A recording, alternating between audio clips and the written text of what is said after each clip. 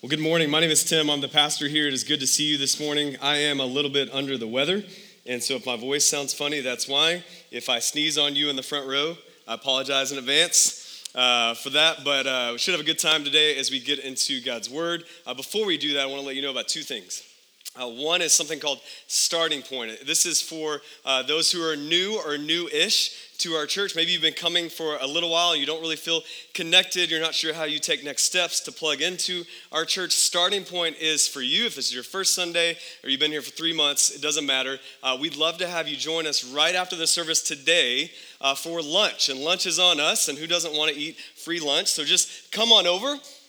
To the media center is where we'll be, right across the courtyard where PBC Kids is located. We'll eat lunch, probably start around 11:45, just a few minutes after we end our time today. And it's just a casual environment where you can get to know other people, hear briefly about who we are. We'll keep it to about an hour, how you can get involved, ask questions, and have discussion with some other people who are just like you. They're trying to figure out this church thing as well. So Starting Point, right after the service. If you're thinking, I haven't signed up for that, I'm not sure I'm ready for this commitment, all those are really bad excuses, right? We're going to feed you lunch and just chat with you for a little while. And so come right after the service and head over to the media center for that.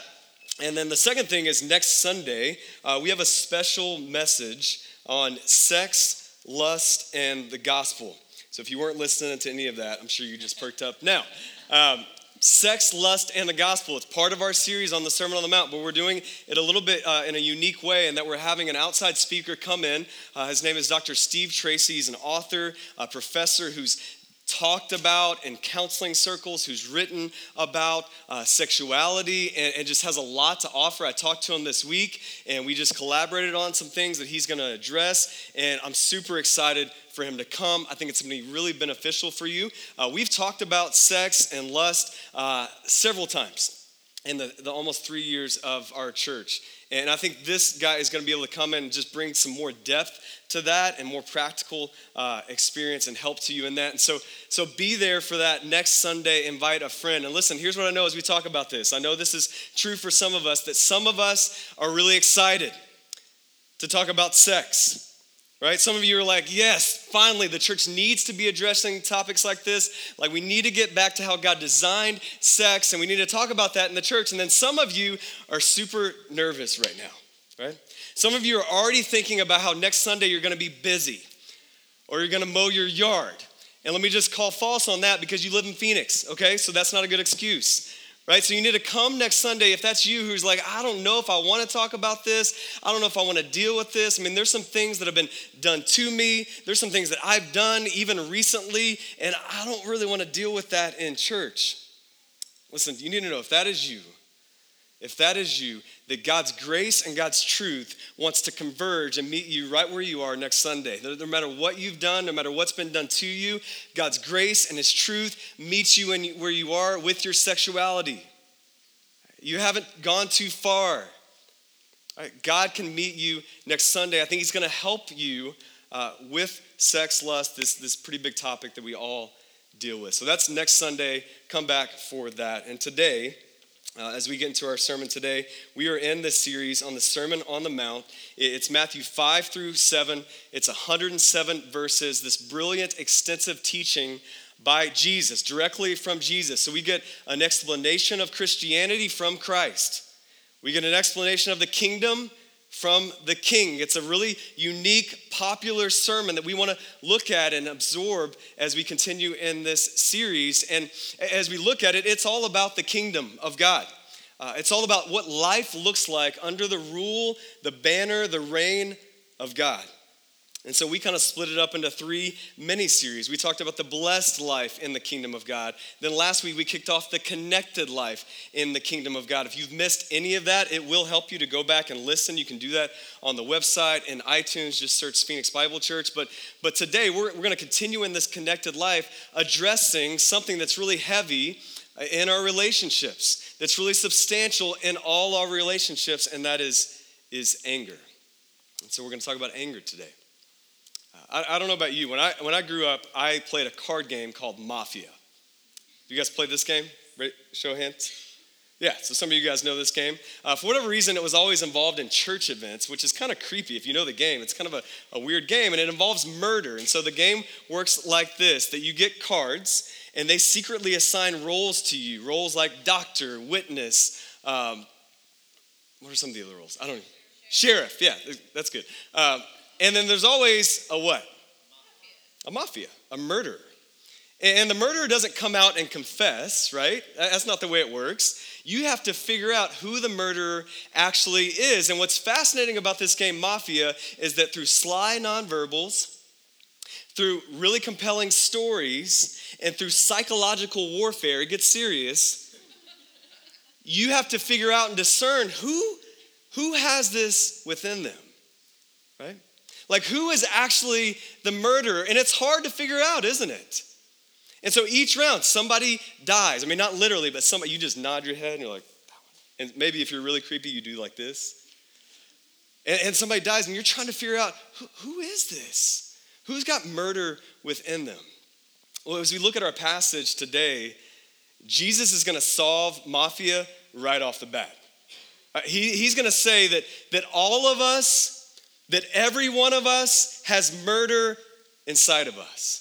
That it's not that hard to figure out. We don't need detectives and sheriffs and witnesses. That Jesus can look at all of us throughout history and say, you have murder inside of you. And now some of you are thinking, just like some of Jesus' audience would have thought of, like, well, I've never even been close to actually murdering somebody. Like, I don't have murder inside of me, but Jesus is going to talk about, just like he talks about everything else in the Sermon on the Mount, not just the fruit, but the root.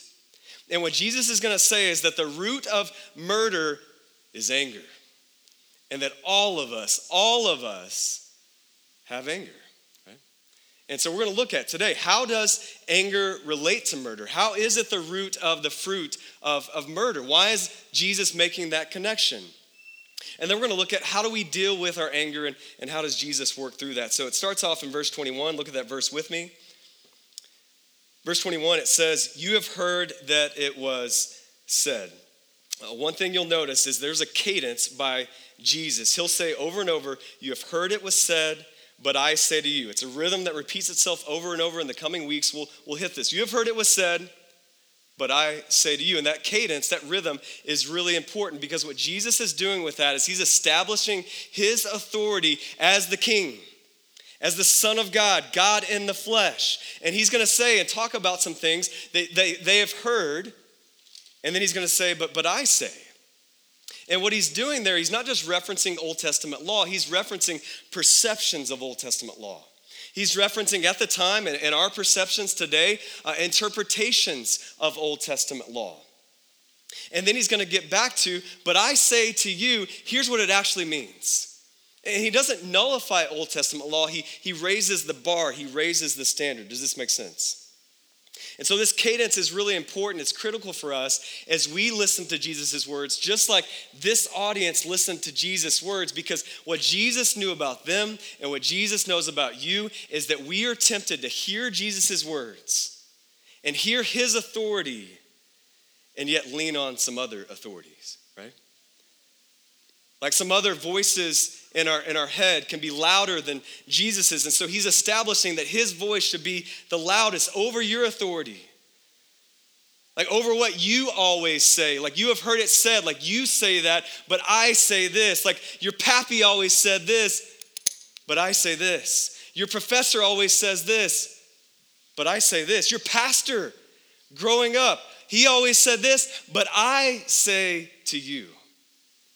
And so as we look at the ultimate authority of Jesus, how do we need to respond like that? Because in this moment, you and I all need to decide how we're going to respond to these words. Because I'm going to tell you right now, today and next week and the week after that, Jesus is going to say some things that shock you, that rub up against you, that you're uncomfortable with. Right? Even if you've been in the church for a long time, like, Jesus, that seems extreme. Is this shock value, Jesus? Like, I don't know why you would say this. And you're going to feel that, and you're going to be tempted to go to those other authorities in your life, just like these people would have.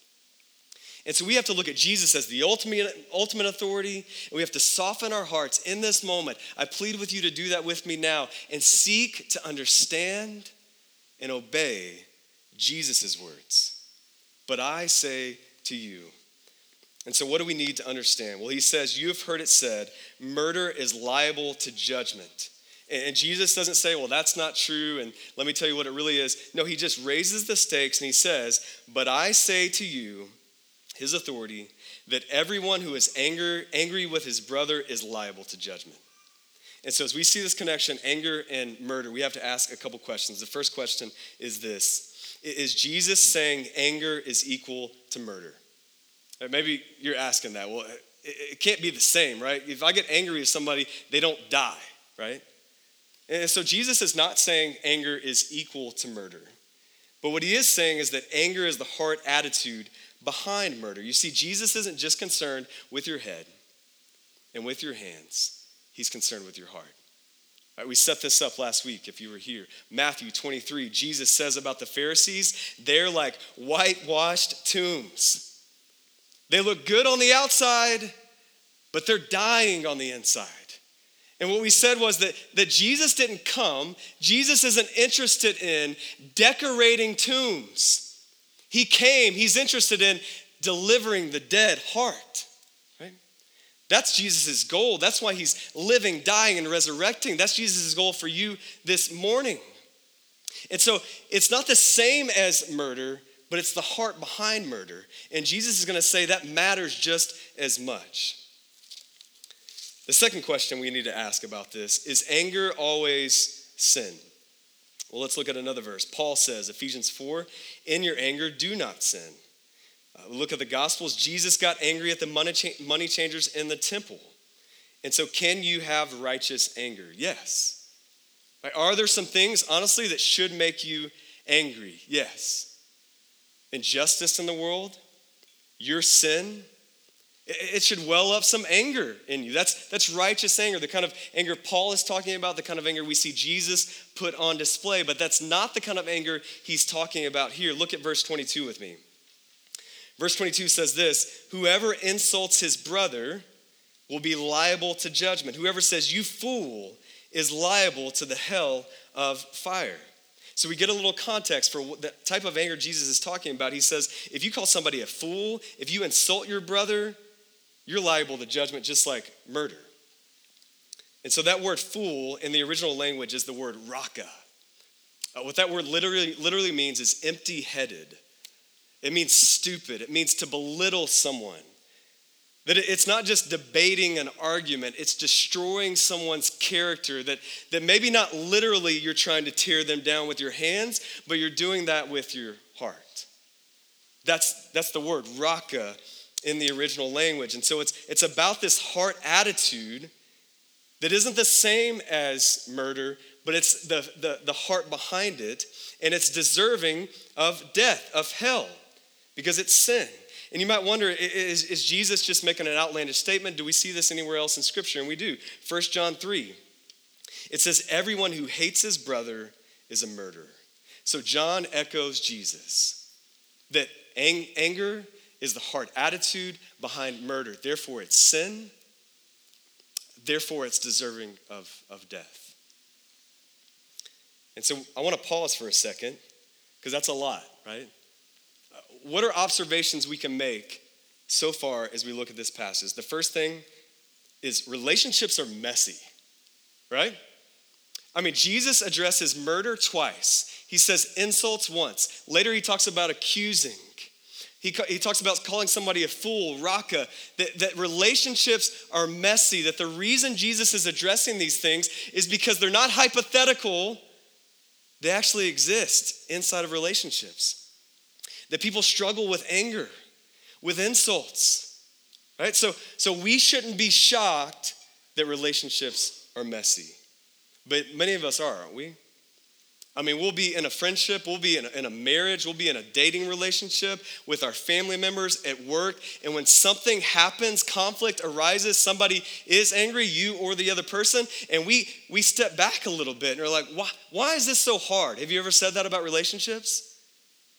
It shouldn't be this hard. Like marriage shouldn't be this hard. My friendships, it shouldn't be this hard. Church, It shouldn't be this hard. And so we'll stick around a church for a year or two, maybe 3, and we'll say, man, this is too hard. Relationships are too messy. I'm going to bolt and go to some other church where it's not as messy. And then we get 2 to 3 years in that church, and we realize that our relationships are messy.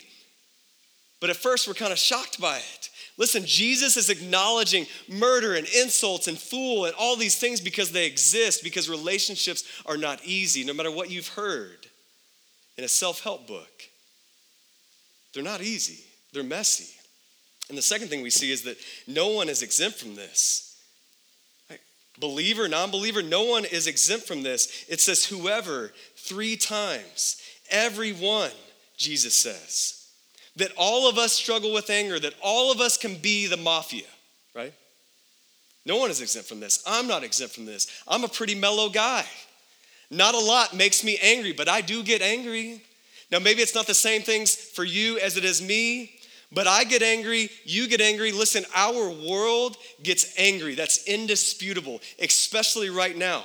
And listen, I'm not trying to be political, but I am trying to be biblical. Jesus is addressing something in this day that he knew sovereignly in our day would be a huge, huge issue. And it is in our world. Whether you're Republican or Democrat, conservative or liberal, you need to be biblical and recognize that anger is sin, deserving of death. It's a really big deal. And so as we look at anger inside of us, inside of our world, outside in our world, it's a big deal. And we don't need to rise up and stir up the anger as Christians, as the church. No, we need to be salt and light like we talked about a few weeks ago. We need to be different. We need to preserve our culture, our world, and we need to make peace. Blessed are the peacemakers, for they will inherit the kingdom of God. But anger is all around us. Anger is inside of us. And so we need to deal with that. And so listen, first rule today is no nudging your neighbor. This is inside you. No texting somebody else who's not here and saying, wish you were here. Pastor's really preaching to you today. Wish you could have been here for that. And some of you are thinking that. Don't do that. This is for you. Now, maybe you're passive. Maybe you're aggressive. Maybe you yell. Or maybe you quietly develop your schemes to take people down. Whoever you are, you have this inside of you, right? I have this inside of me. Our world has this. So we need to have a conversation, right? We need to listen to Jesus' words. Soften our hearts, soften your heart, and listen, how do we deal with this? And he's going to give us that in his grace. Verse 23, look at the verse. He says, so if you are offering your gift at the altar, and there remember that your brother has something against you, leave your gift there before the altar and go.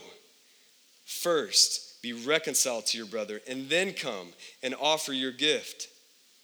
Come to terms quickly with your accuser while you are going with him to court, like on your way to court, come to terms.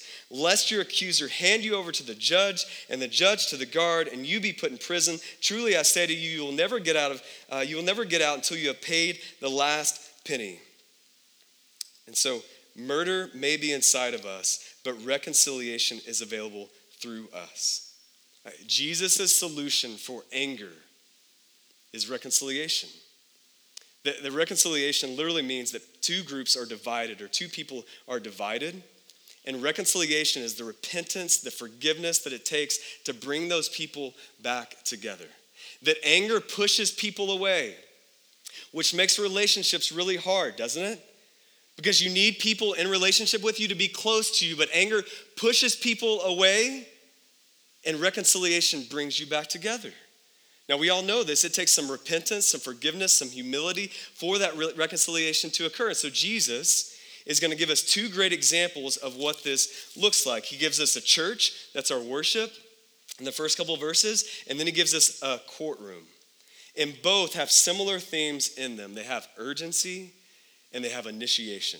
I want you to see that with me. Verse 23 and 24, he talks about offering a gift, a sacrifice at the altar. And as you do that, your brother has something against you.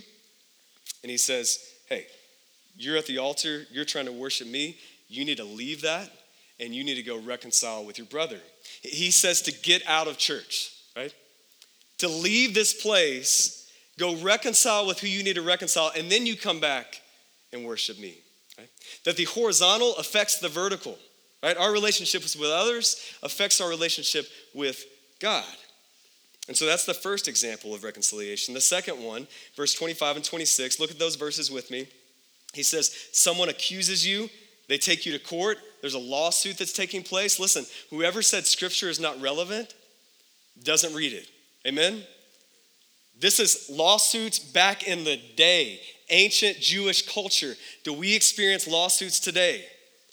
Yes. Right? People will sue you for anything. As we've talked about our church and kind of putting the pieces together, we consulted a lawyer and just said, hey, what do we need to be aware of, and just make sure we have everything written down in our bylaws and all that kind of just legal jargon, because we don't know that. I'm a pastor, not a business guy. I don't know any of those things. And we talked to a Christian lawyer, and he just said, can anybody sue you? Yes. Like, will a lawyer take it? Maybe. Is it justifiable? Probably never, right? But the reality is, if you have like a little bit of money, you can sue somebody. You can take somebody to court. And Jesus in his grace and his sovereignty and his forward thinking is going to enter into our culture as he's sitting in their culture on the Sermon on the Mount. And he's going to give us guidance on how we deal with that. And the first thing he says, and this is practical for all of us, is you settle quickly. You pay the debt on your way to the courthouse. Don't let it get there. And listen, I don't know if you've been involved in these kind of things, and I know every situation is different, but this is a practical way that we live different as citizens of the kingdom, right? That you don't just go off and sue everybody. That you don't fight it till the end. You say, well, Tim, but they stole rent from me, or they did this to me, or whatever. I know, and Jesus knew when he said this, but he says the hard truth of you reconcile. You do it quickly. You don't let it get to the judge. You don't let it get to the jury. You don't let it get to this, because the reality is he says you're going to keep having to pay off that debt. It's not going to end there. Right? It's not going to go well for you. So he says urgently initiate reconciliation. That's the picture he paints for us. Very relevant for us today. So this is how we should reconcile. Why don't we? What do we do instead of reconciliation, right? Because all of us struggle with this. We already said that. How do we respond instead of reconciliating? The first way I think a lot of us do this is we tear down and generalize. We make blanket statements. All right? See if you guys have ever said this. You always blank. I mean, you never blank. I mean, how could you be so blank? You ever said that? In your marriage? With your kids? With your boss, right? That some of us, we tear down and we generalize. It's no longer debating an argument, it's destroying someone's character. We go after them, right?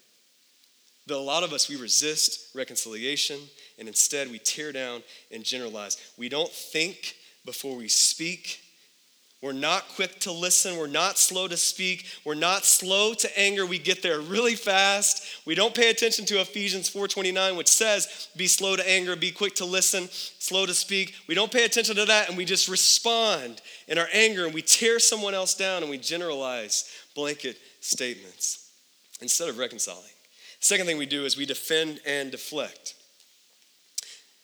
Have you ever had one of those arguments where you're arguing with someone, but they're not in the room?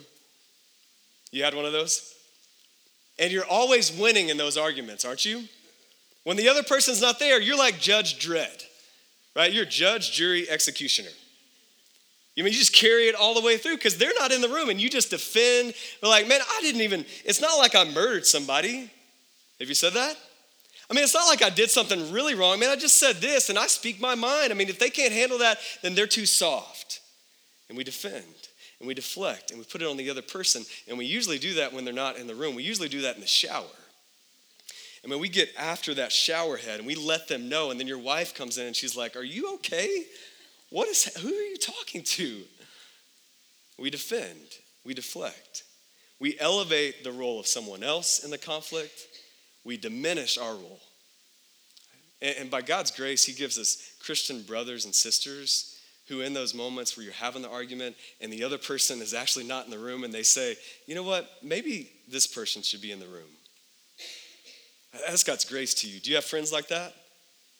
I hope you do. I hope you don't have friends who just say, yeah, lay it on them. Keep going. Yeah, that guy does suck. Yeah, he doesn't. I don't like his shoes. I mean, I just don't even like that guy either. Yeah, but take that. Hopefully you don't have friends like that. Hopefully you're not a friend like that, right? By God's grace, you have Christian brothers and sisters who come along in those moments and say, man, we should bring that guy into the fold. We should hash this out. Matthew 18, right? You go to someone directly. I hope you have friends like that. I hope you have friends who point out, I think maybe you could own some stuff in this too. Maybe it's 10% of the 100%, but I think there's something for you to own. Let's talk about what that could be. How can you apologize for your 10%, right? So that we're not defending and deflecting. The third thing we often do, instead of reconciling, is ignore and isolate. A few months back, I was in a Safeway parking lot with my dad and my daughter, and we pulled out of the parking space, really pretty narrow lanes. We pull out of the parking space, and as I'm getting ready to put it into drive and pull out, I look to my left, and there's a guy about to ram our side. Right? And I can't move, I can't get out of the way, and he does that. And it wasn't too big of a deal, but he hit us on the side, and then everybody was okay, and we pulled into the parking space that we were just in, close quarters, right? I get out of my car, and I walk over to the guy, and it was really interesting. He was standing like this, just looking up. And so and he was a tall guy, and so I had to walk up to him, and I was kind of like, what are we looking at? And I asked him, because I didn't know. I said, are you okay? And he said, yeah, somebody just hit me and drove off, and I don't know where they went. And I got a little angry. And I said, you just hit me. And I just pulled back in, black Volvo, hard to miss. I just pulled back in, and I'm talking to you. You just hit me. And he's like, I don't know. I kid you not. I don't know if he was insane or manipulative, but this is what happened, right? And so I talked to him and tried to restrain myself and my anger. And I just said, hey, let's look at my car. You see where you hit my car on the side? I can't hit you like that, right? I can't do this. That's impossible, right?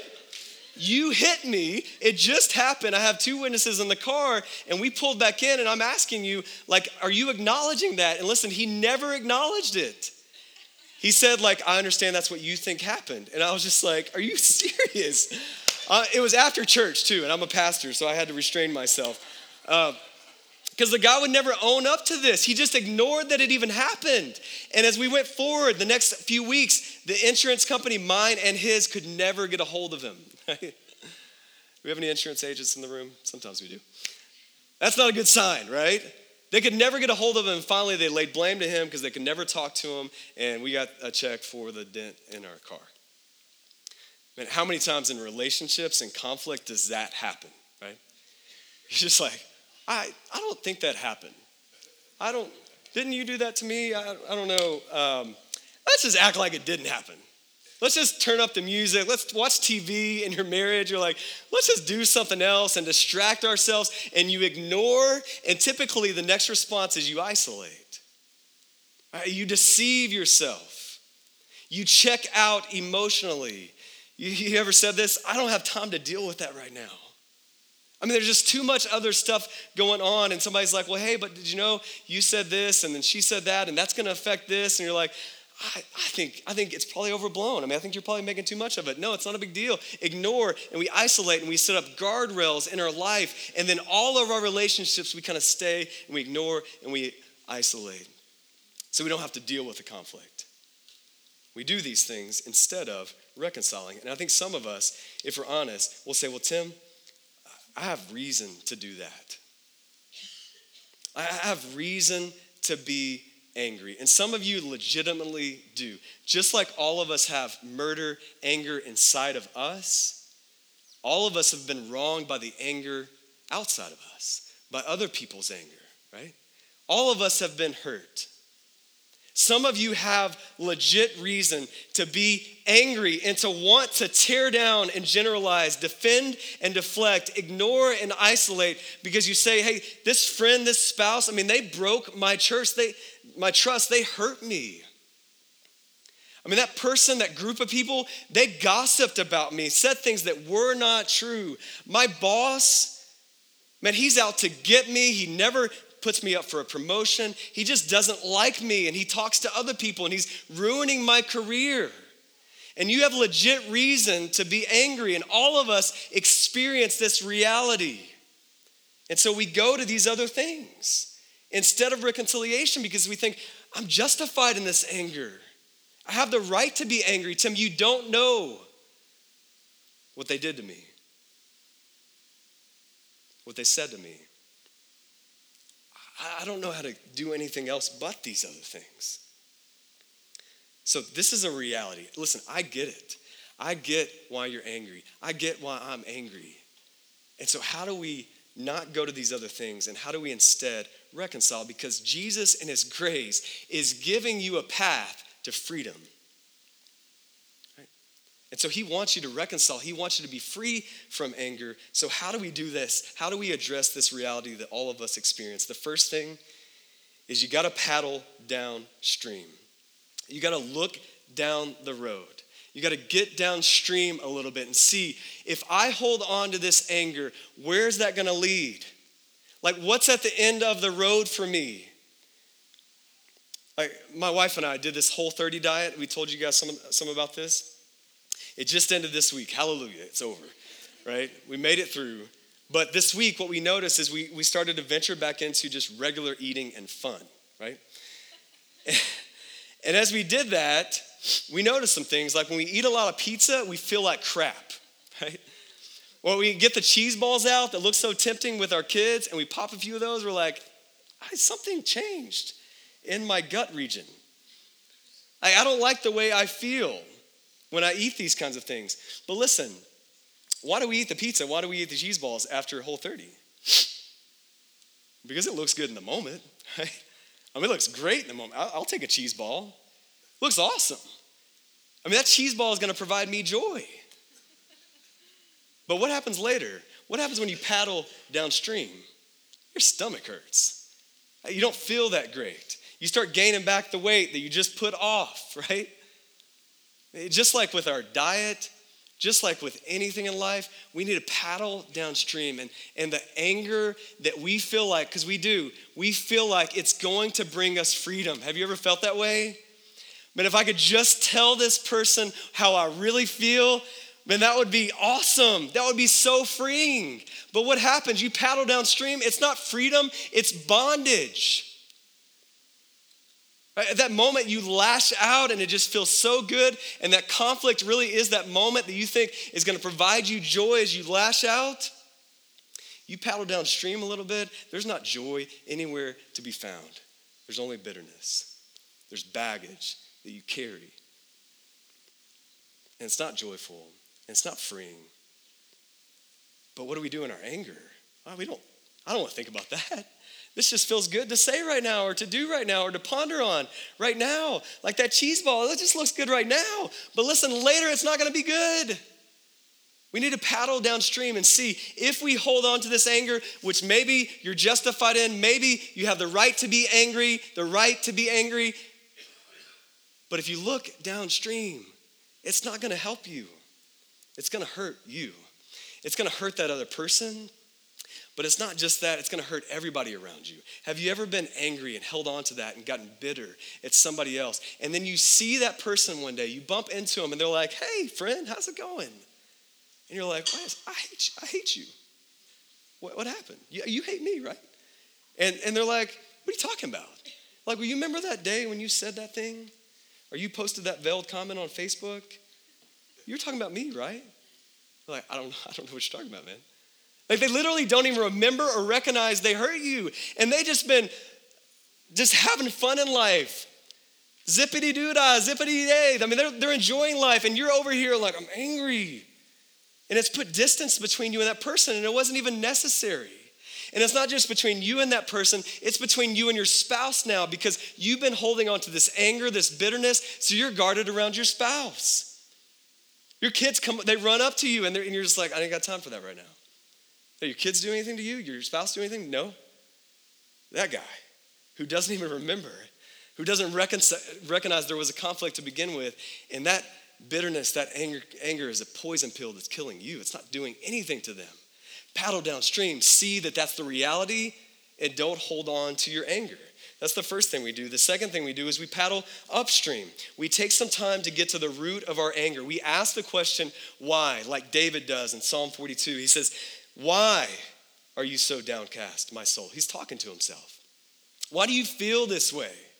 Why are you angry? Listen, some of you need to ask that question. Some of you have never asked that question. You just say, I'm just angry. Right? And what you do is you cope with your anger and you never get to the cause of your anger. You just cope with your anger. So you play drums like really hard, right?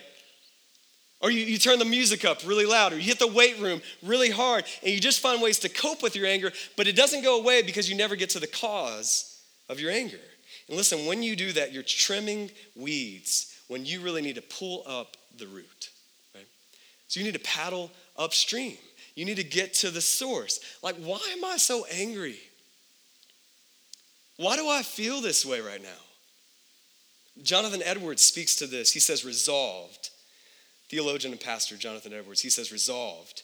Whenever I do any conspicuously evil action, to trace it back till I come to the original cause, and then both carefully endeavor to do so no more, and to fight and pray with all my might against the original of it. You see, anger, most counselors will tell us, is a secondary emotion. It's not a primary emotion. Anger is a caution light, like in your car, that reveals something else is going on. And so when you ask why, when you take a moment to do that, it's painful. It's hard to paddle upstream, to get to the source, to get to the root. It's painful, but when you take a moment to do that, to ask why, you start to realize, well, why am I angry? Well, maybe it's fear, right? Maybe it's insecurity. Maybe it's that rejection I had when I was a kid. Maybe it's this status symbol that I don't feel like I'm meeting, and this pressure, and I just get angry. And it has nothing to do with the kids leaving the lights on. It has to do with my own fear, right? And then you ask another why. Well, why are you fearful? What's causing fear in your life? Well, I think it's maybe my identity has become my success, my profession. And I have this fear of I'm going to be a failure as a mom, as a dad, as a student. And so why am I angry? I think it's fear, and I think that fear is traced back to failure, and I think that could be traced back to my identity. And listen, you may need some other people to help you get to the root of this, but that you would, in your anger, you would ask at least 3 whys. That you would get to that third rung, the root, not just the fruit, of what's really going on here. Because most likely, it's not the person that cut you off in traffic. It's not even the person, your wife or your kids or your friend or your boss who just flipped on you one day. It's not that. There's something else going on. And you need to get to the root of that. And then once you do that, you get to the source, you need to pull that out.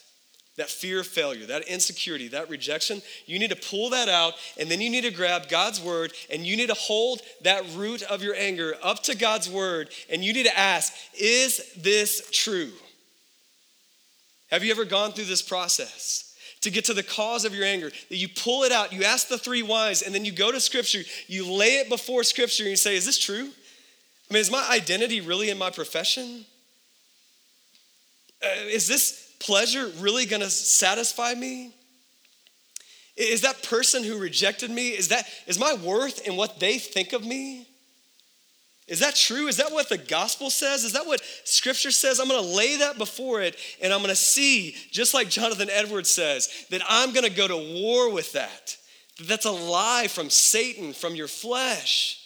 And it's welling up your anger. It's the cause of your anger. And then I'm going to remind myself and get other people to remind me of the truth of the gospel, that I'm defined not by my anger, fear, or failure, but I'm defined by Jesus, the cross, the resurrection, his righteousness, his joy, that I'm a child of the Father. And I don't have to be angry.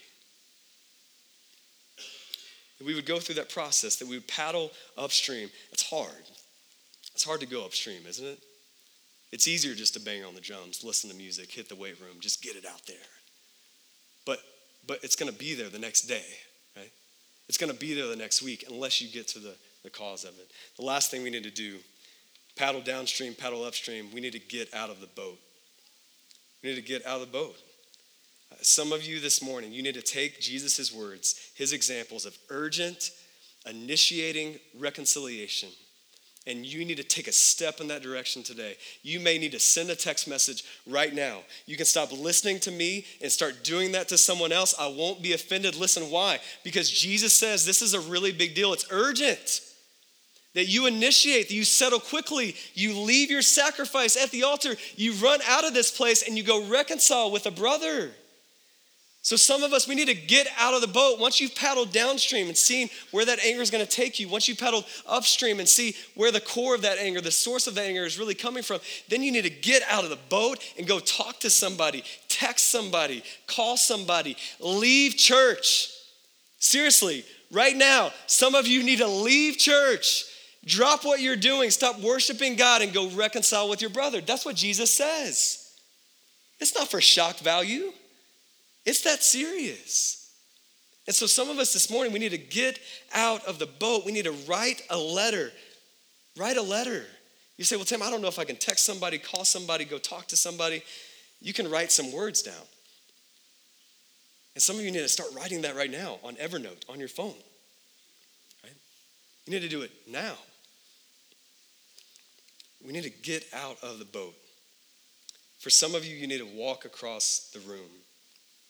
Like, we're going to take offering and communion in a second. We're going to continue to sing and worship. And some of you, you don't need to go down here right away. Right? You don't need to start singing right away. You need to walk across the room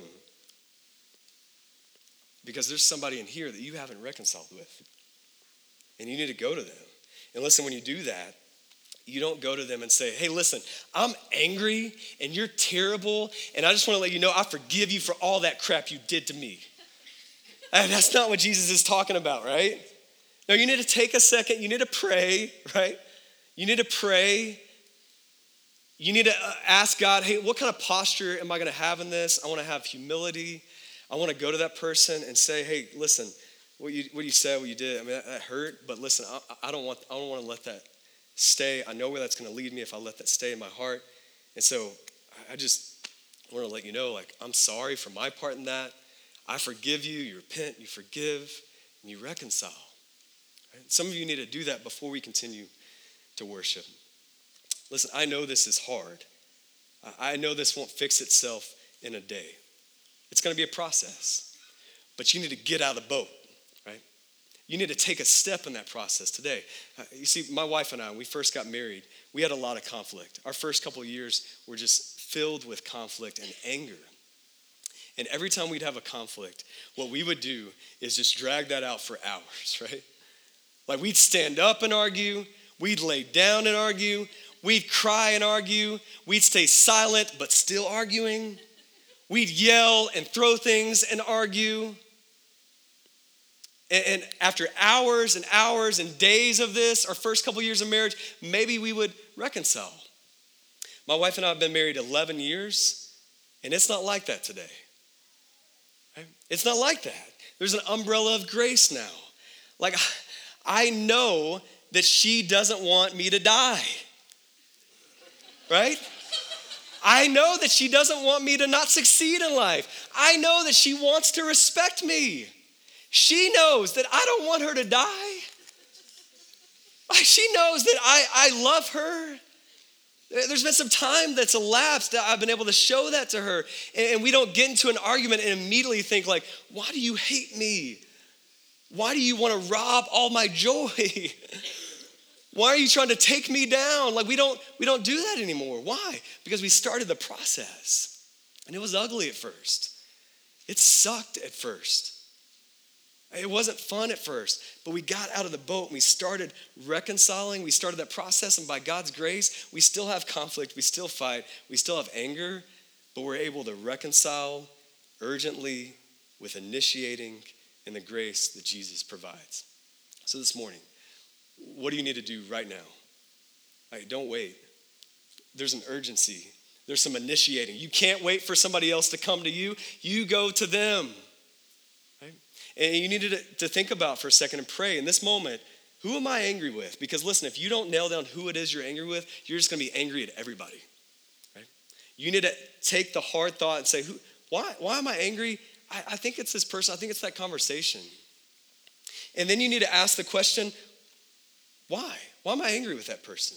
What's really behind all that? How can I reconcile? How can I repent, forgive? How can I cancel a debt? And go to somebody else and say, listen, I know this happened, but you don't owe me anything. I forgive you. I love you. I want to reconcile. I want to start that process today. What step do you need to take this morning? Lewis Smedes is an author and professor who works in this arena a lot, and he said this. He said, to forgive is to set a prisoner free and discover that the prisoner was you. Isn't that so true? Like how free would you be if you started this process? Right?